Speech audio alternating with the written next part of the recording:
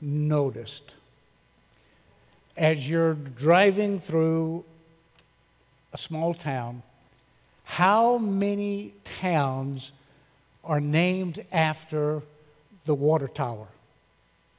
If you go through New Haven, big old water tower that says New Haven.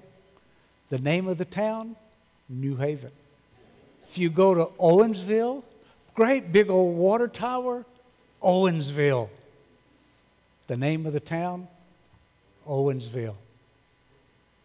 Eureka, Pacific, coincidence? I don't think so. Have you ever noticed that? You say, Pastor, that is just plain silly. Well, my grandkids love the joke, by the way. But anyway, that's no sillier, or it's no more foolishness than for people to believe that they have to help God in purchasing their salvation. It's no more foolish than believing that you have to do something in order to add to God's ability to save you. Us thinking that we can add anything to the all-sufficiency of Christ is just plain foolishness. As a matter of fact, our works of righteousness will never be able to help us get into heaven.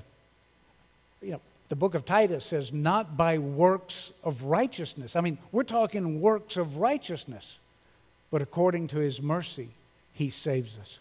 I think one of the most disturbing doctrines out there is the doctrine of you gotta.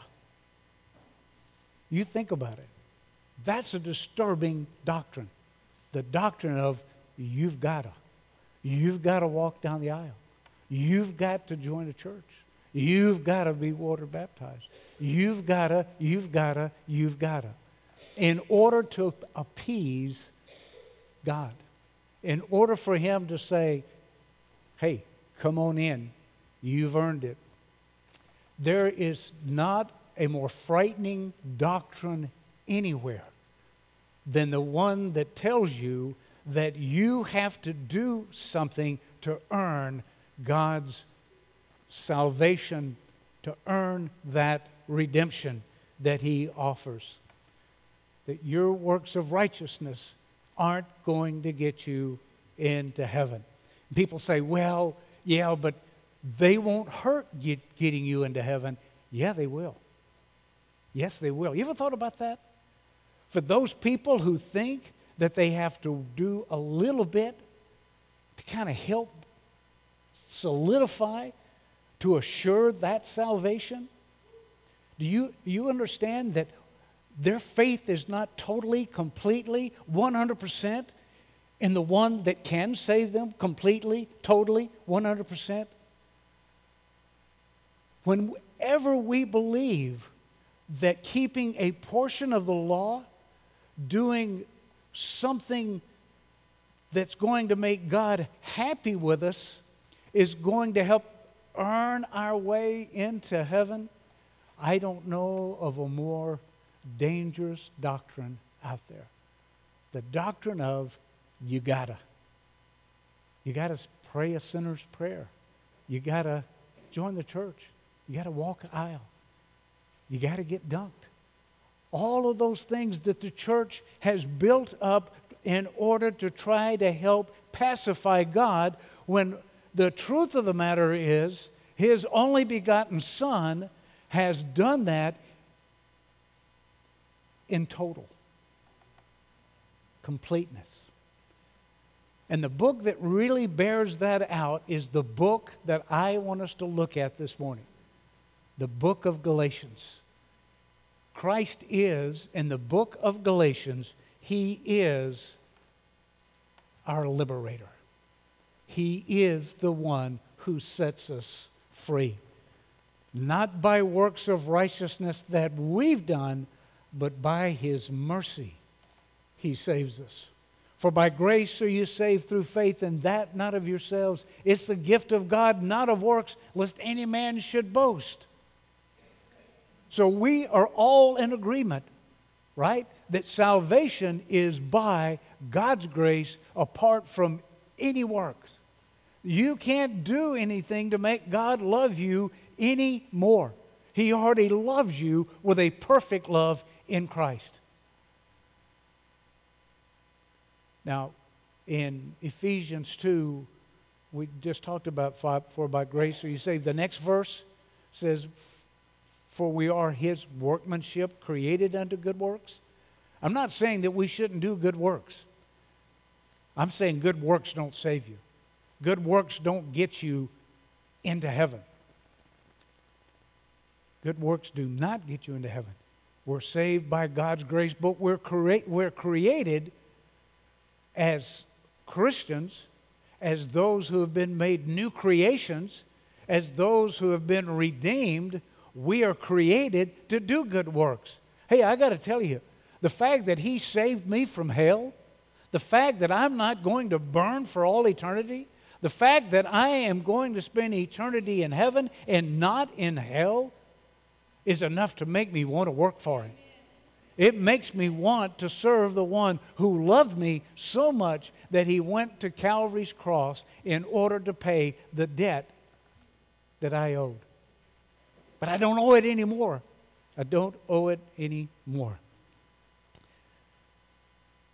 In the book of Galatians, we find that He and He alone is the great liberator.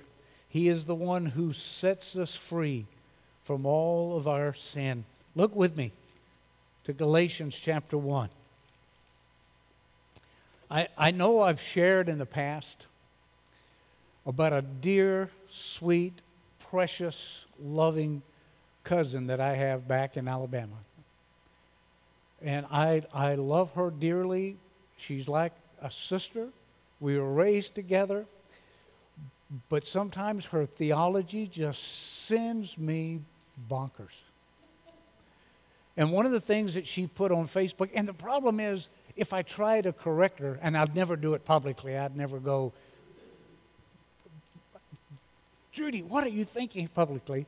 But when I try to write to her privately and say, hey, you need to rethink this, it's not always well received.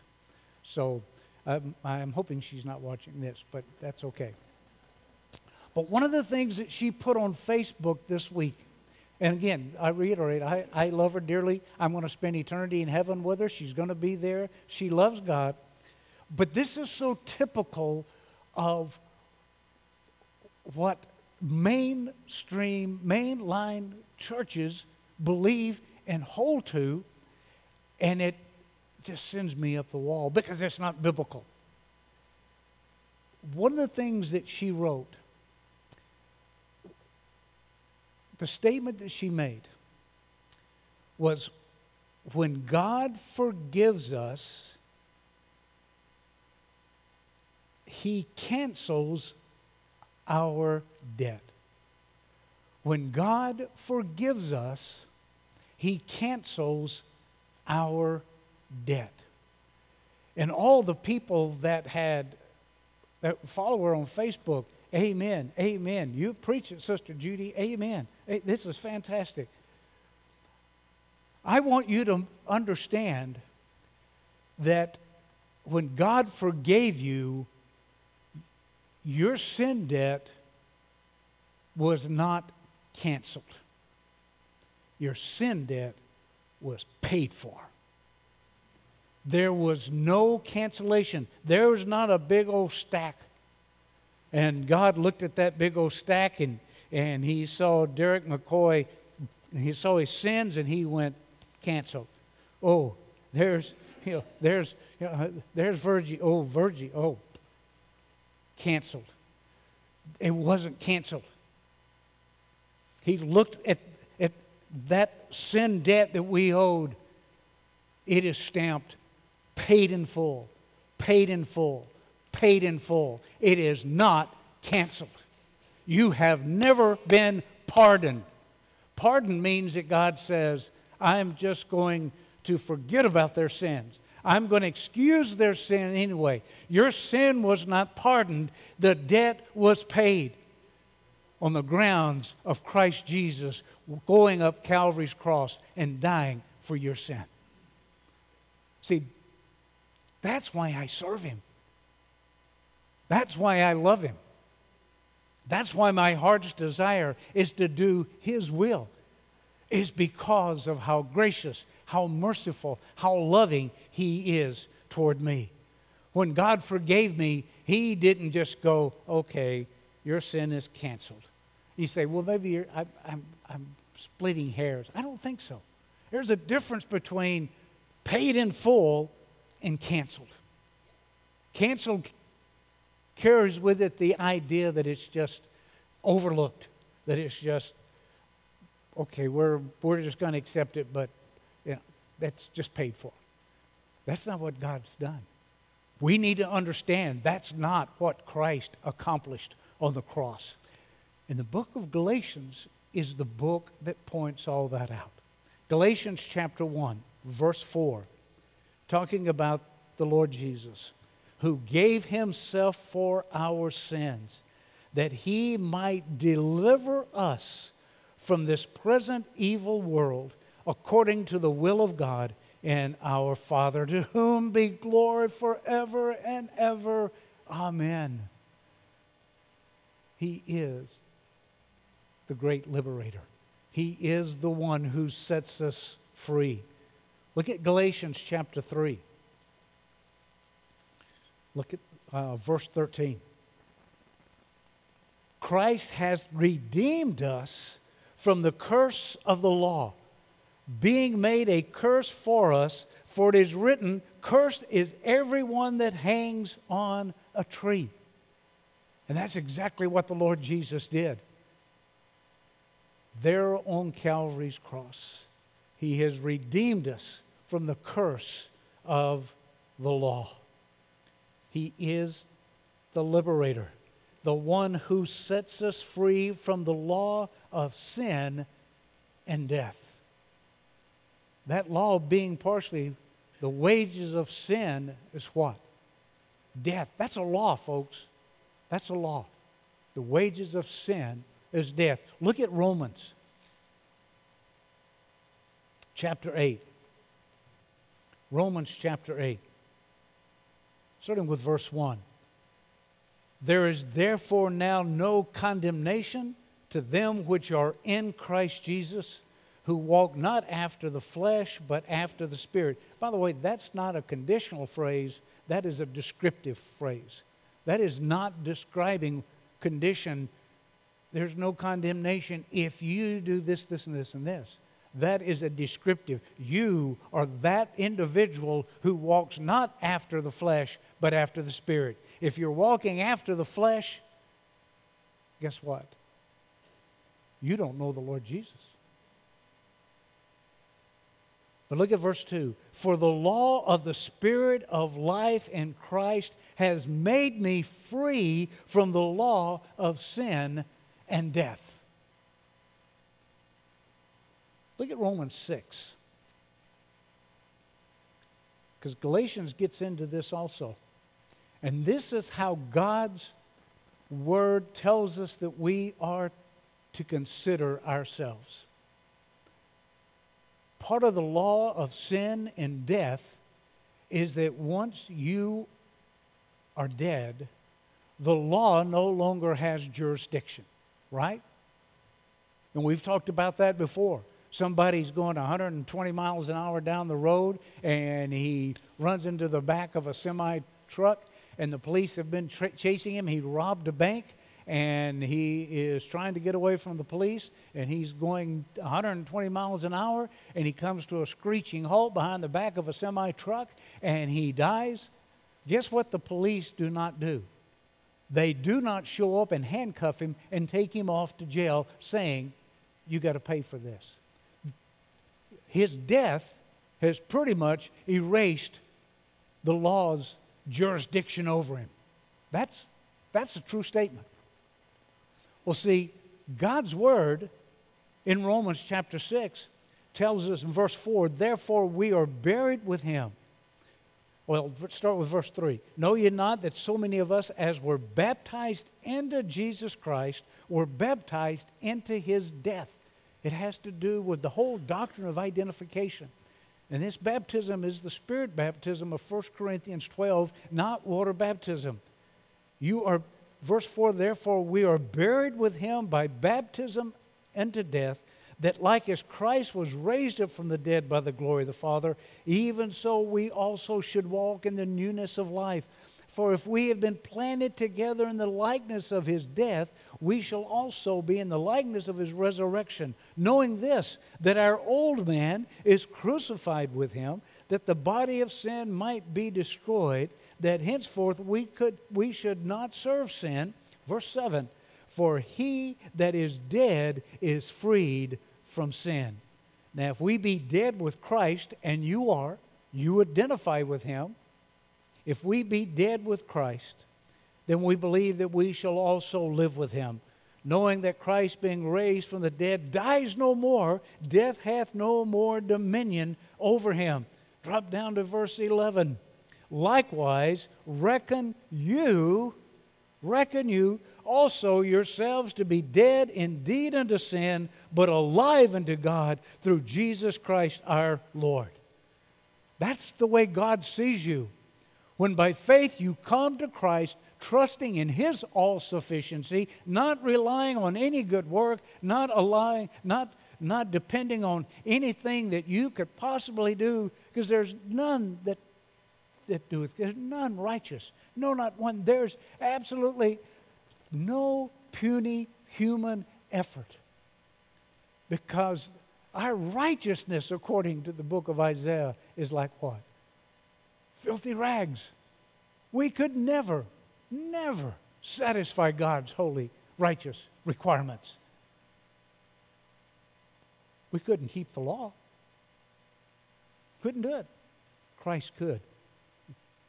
When we believed in Christ, we were taken by the Holy Spirit, baptized into Christ, sealed unto the day of redemption.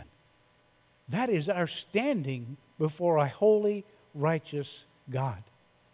That's why I'm going to read this scripture more than once today, probably, because it's just so glorious. But look at Galatians chapter 2, one of my favorite scriptures. Galatians chapter 2, verse 20. Galatians 2:20. For I am crucified with Christ. Nevertheless, I live, yet not I, but Christ lives in me. And the life which I now live in the flesh, I live by the faith of the Son of God, who loved me and gave himself for me. You know the doctrinal truth that ought to jump out there? That ought to just bombard you with feelings of glory and praise. It's that it's the faithfulness of Christ that sustains you, that keeps you saved. It's all about him. It's all about his work. It's all about what he's done on your account. That, and what we just read in Romans is about the same time he's writing to the church in Galatia. He's writing to the church in Rome. Then he is telling them, I am crucified with Christ. Nevertheless, I live, yet not I.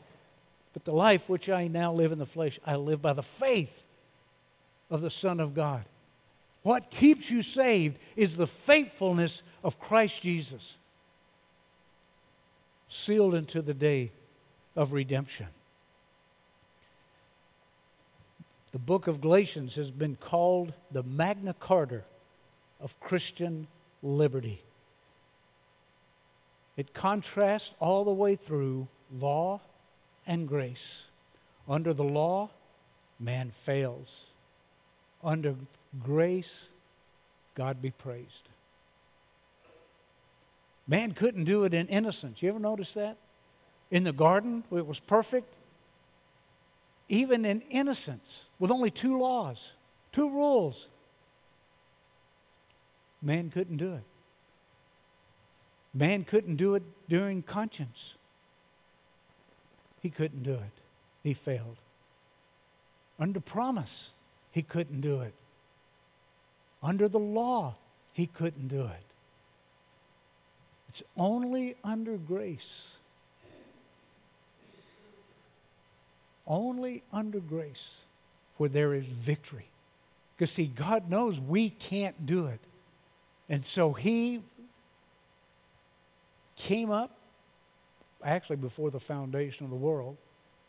His plan, his program, his purpose has always been to redeem fallen man and make them his heir, joint heir of God. And Galatians' first 2 chapters defends grace. Chapters 3 and 4 explains grace. Chapters 5 and 6 applies grace.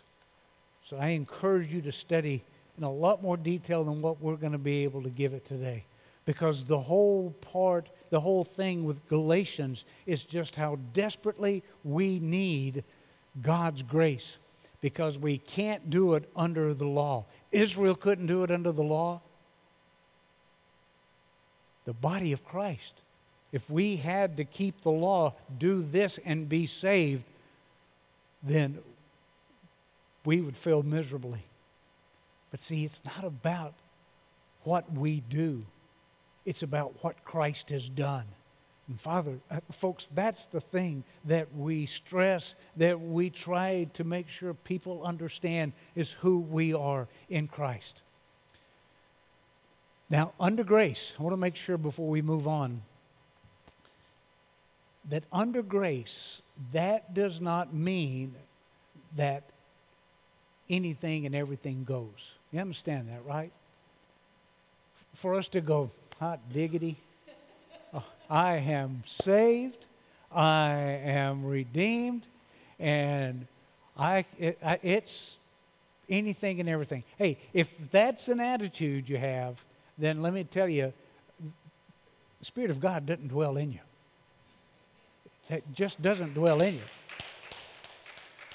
Because you need to understand, under grace does not mean anything goes.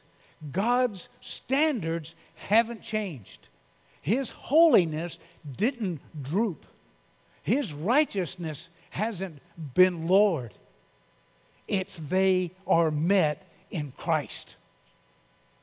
That's the doctrinal truth of it all, is to realize that our standing before our Heavenly Father is all because of what God the Son accomplished on our behalf. And when God the Father looks upon us, He sees us in the perfect Lamb of God, God the Son, sealed in Him. And that's what Galatians wants to make sure we understand. We identify with Christ Jesus.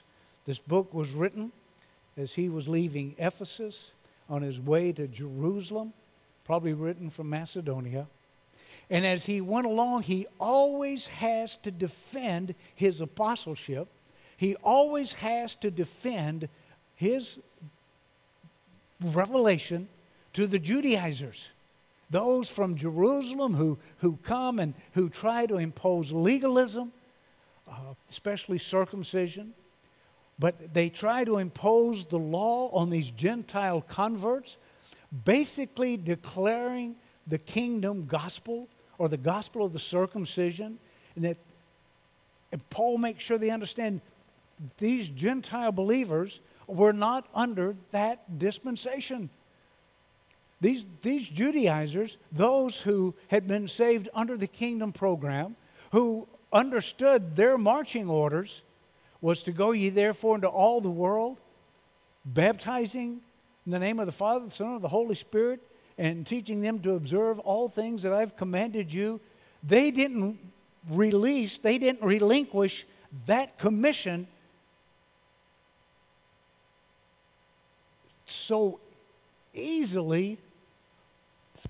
They didn't understand that we're under different marching orders. One of the things that Christ commanded them to do was to keep the law of Moses. When Israel rejected, when Israel was set aside, God's special revelation of the mystery of Christ in you, the hope of glory, that program changed. God didn't change, but that program changed. And that's why look at Acts chapter 15. Look at Acts chapter 15. Those were coming up from Jerusalem, and they were going to try these. They heard about these Gentiles that are coming to know God. They understood that it must be God working in them, because look at all these sign gifts that are taking place. Look at all the healings that's taking place. Look at all the activity that's taking place. This is God. Therefore, we've got to come up and we've got to preach the kingdom gospel to them. See, their intent, I think, was honorable. I don't think they were evil. I just think they did not understand at this point what God was doing. In Acts chapter 15, verse 1, and certain men which came down from Judea taught the brethren and said, except you be circumcised after the manner of Moses, you cannot be saved. See, we find out through the Apostle Paul that circumcision avails nothing, uncircumcision avails nothing. It's from the Apostle Paul that we understand in Galatians chapter 5. That if you insist on staying under the law and observing all of those things concerning the law, then you're in big trouble. You can't do it.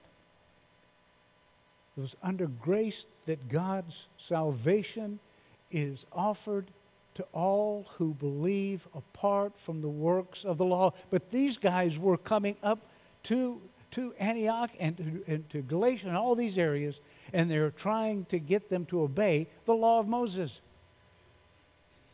to obey the kingdom gospel.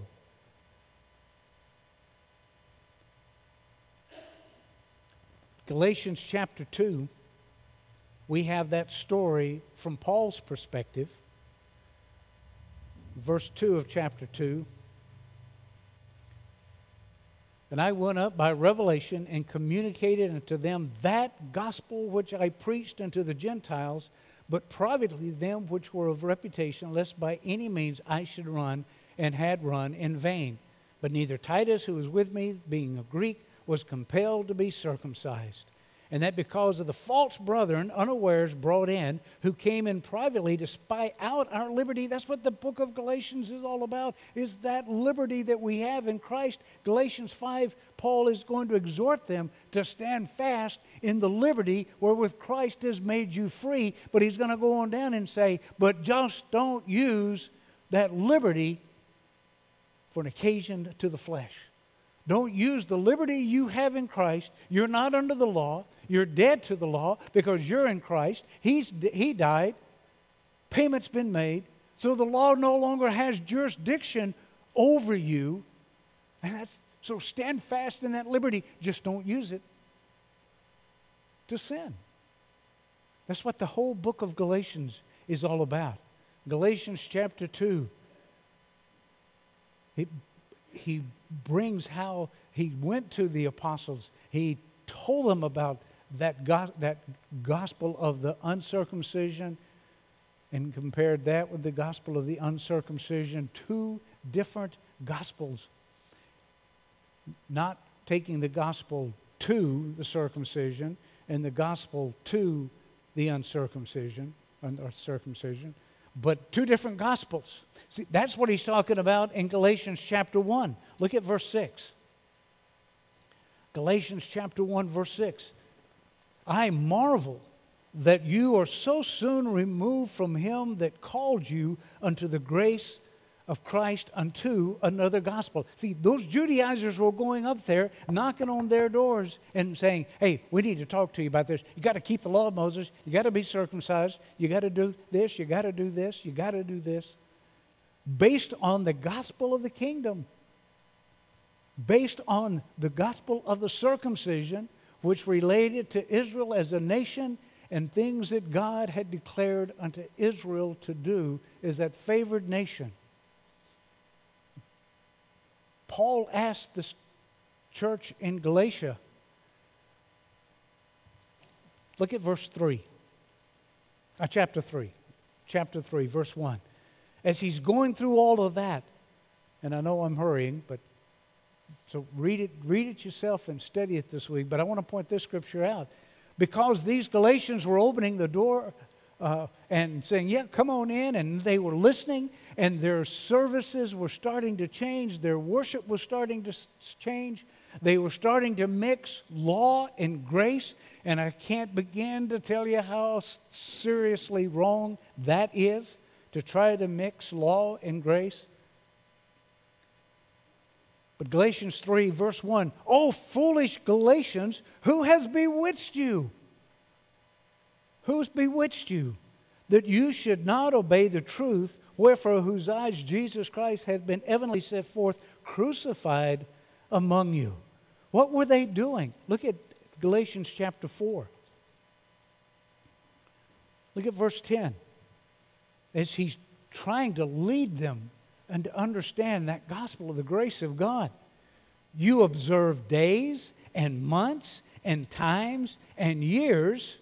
See, they were putting themselves back under the law. And that's not what they were to do. You know why? Because they would fail again. These Gentile believers would fail under the law. It's got to be grace or man's gonna fail. "You observe days and months and times and years. I'm afraid of you, lest I have bestowed upon you labor in vain." He was there teaching. He was there preaching. He was there directing. He was there leading. And these Judaizers were coming up. And I'm going to tell you something. I am convinced that mankind loves to do things that makes himself look better. Man has a tough time accepting that it's all God. Mankind, well, let me do something. Let me do, can I do just this much? There's no need. Okay, well, can I do this much just to help you out, God? There's no need. If you're going to serve, you do it out of gratitude. You do it out of love. You do it because you understand what Christ accomplished on Calvary's cross and that your sins have been removed as far as the east is from the west. You understand that though your sins be as scarlet, they are white as snow. You understand that the sin debt was not canceled. It was eliminated by the one who paid that debt in full.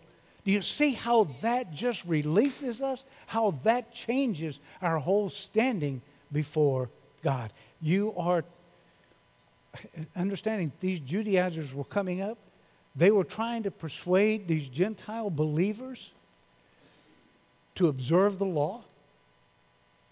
They were from Jerusalem. They had trusted that Christ was the Messiah. And their goal was to bring the Gentile churches under that messianic program. And the whole point of the mystery that was revealed to the Apostle Paul was that that program had been put in abeyance. It had been canceled for a period of time. Why is this important? Why is the point of Galatians pointing out that we're not under the law, but we're under grace? Why does this matter? I think, one, it's when you recognize what Galatians teaches, you recognize the distinctiveness of this present dispensation and the message of salvation, and Paul's special revelation. You understand. And you understand why, I didn't finish reading a while ago, I marvel, and Galatians 1:6, I marvel that you are so soon removed from him that called you unto the grace of Christ, unto another gospel. It was another gospel. There was another gospel. There was the gospel of the kingdom. And under the kingdom program, that was that was something that they had to believe in order to be saved and carry out in order to be saved. And he's saying to these Galatians, these Gentile believers, I can't believe that you have embraced another gospel, but I got news for you. The majority of churches today embrace another gospel, combining law and grace. Telling their members, you've got to do this in order to satisfy God. You have to do this. Why? This is in obedience to what God wants you to do. This is going to make you a better Christian. This is going to make you a better church member. Well, it might make you a better church member, but I got news for you. It does not bring you any closer into a relationship with a God who loves you. And He loves you so much, He was willing to pay that debt on Calvary's cross. Verse 7, which is not another, but there be some that trouble you and would pervert the gospel of Christ.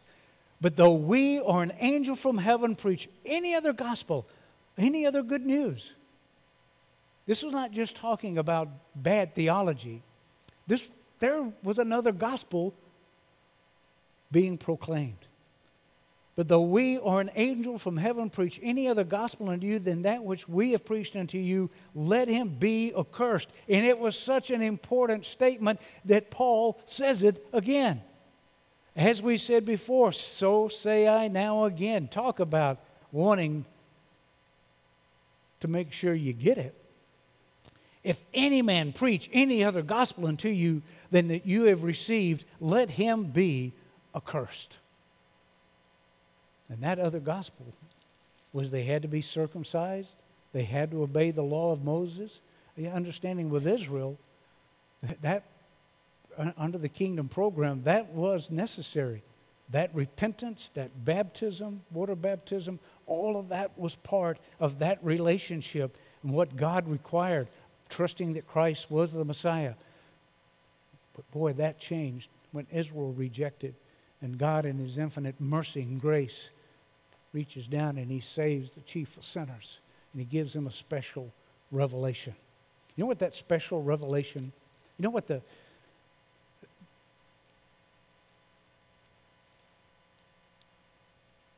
crust, the depth of that special revelation is? When He talked about preaching another gospel, but look at Galatians chapter 2. I'm not sure if I'm even saying that the way I want to say it, but all of a sudden it just hits me that we focus on Galatians 2, verse 16. What an important verse this is. I think this is the central point of the book of Galatians. Galatians chapter 2, verse 16. Yet verse 20 is an important one, and it's a favorite verse to a lot of people. I am crucified with Christ. Amen. That means you're dead to sin. Not dead in sin, dead to sin. What a glorious verse that is. But look at verse 16. And you better have the right translation here. Because if you don't have the right translation, you're going to foul this verse up. And you're not going to see it the way God intends you to see it.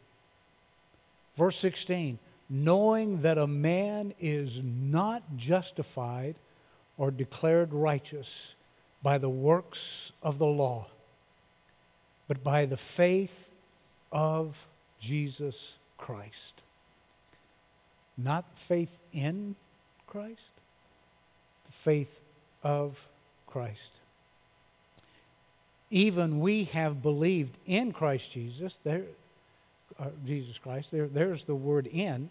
It does belong there, but and your faith in Christ is absolutely essential.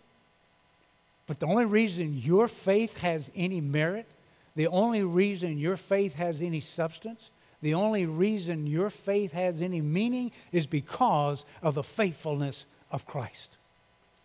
What a plan of salvation. Knowing that a man is not justified by the works of the law, but by the faith of Jesus Christ, even we have believed in Jesus Christ, that we might be justified by the faith of Christ, and not by the works of the law. For by the works of the law shall no flesh be justified. In Romans chapter 3, it talks about by the law is the knowledge of sin. You know how you know you're a sinner?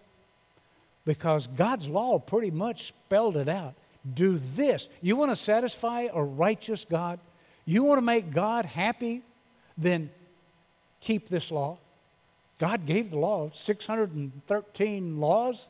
This is what He expects you to do. You want to satisfy His righteous requirement? Do this. Folks, we can't even keep the first 10. You know it? We just, We can't keep the law. You would fail somewhere along the way. Even if you could keep 137 of them.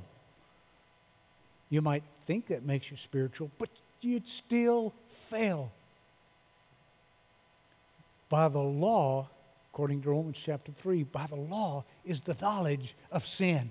And you know what? And the law is a blessing from God, because it is the law that makes sure we understand we're sinners.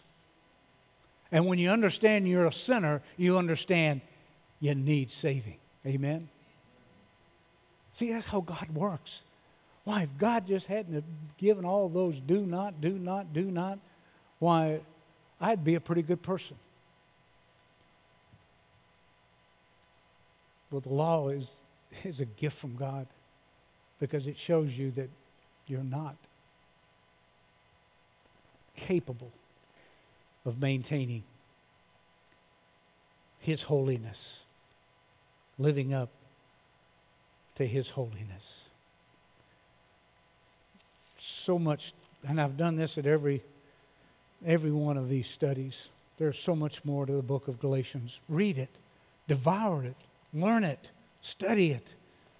Galatians chapter 5, verse 1, stand fast, therefore, in the liberty wherewith Christ has made us free, and be not entangled again with the yoke of bondage. That was the message to the church in Galatians. Don't put yourself back under the law.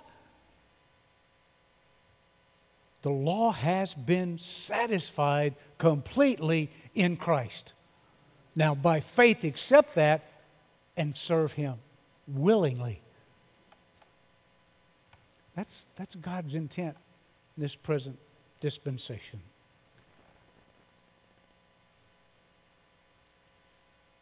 We've been redeemed. And I hope this morning that each and every one of you knows Christ Jesus as your Savior. You're not trusting in any work on your behalf. Certainly don't trust in coming to church and holding down one of these pews. That's not going to do it.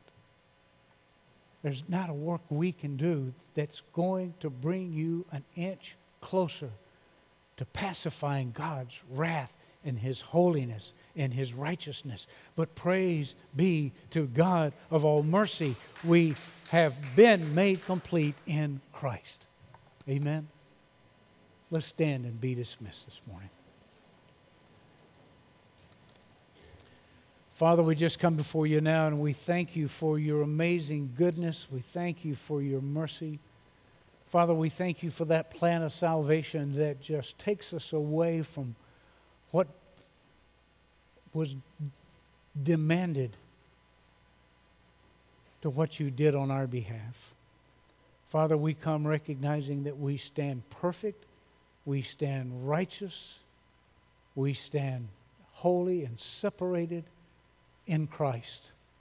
We come recognizing that outside of Christ Jesus, Father, we have no hope.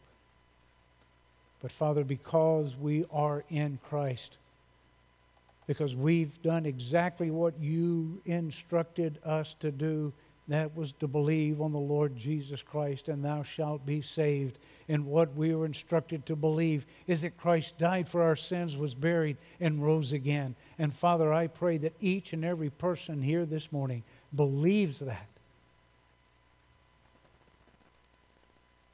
By faith, they're trusting that your complete work on Calvary's cross and the fact that the tomb is empty was all done on their behalf. Father, because of that belief, not because of their works, they are sealed into the day of redemption. And Father, once the joy and the realization of that just comes rushing home into our minds, Father, may that just cause us to want to serve you. And we pray these things in Christ's holy and most precious name. Amen.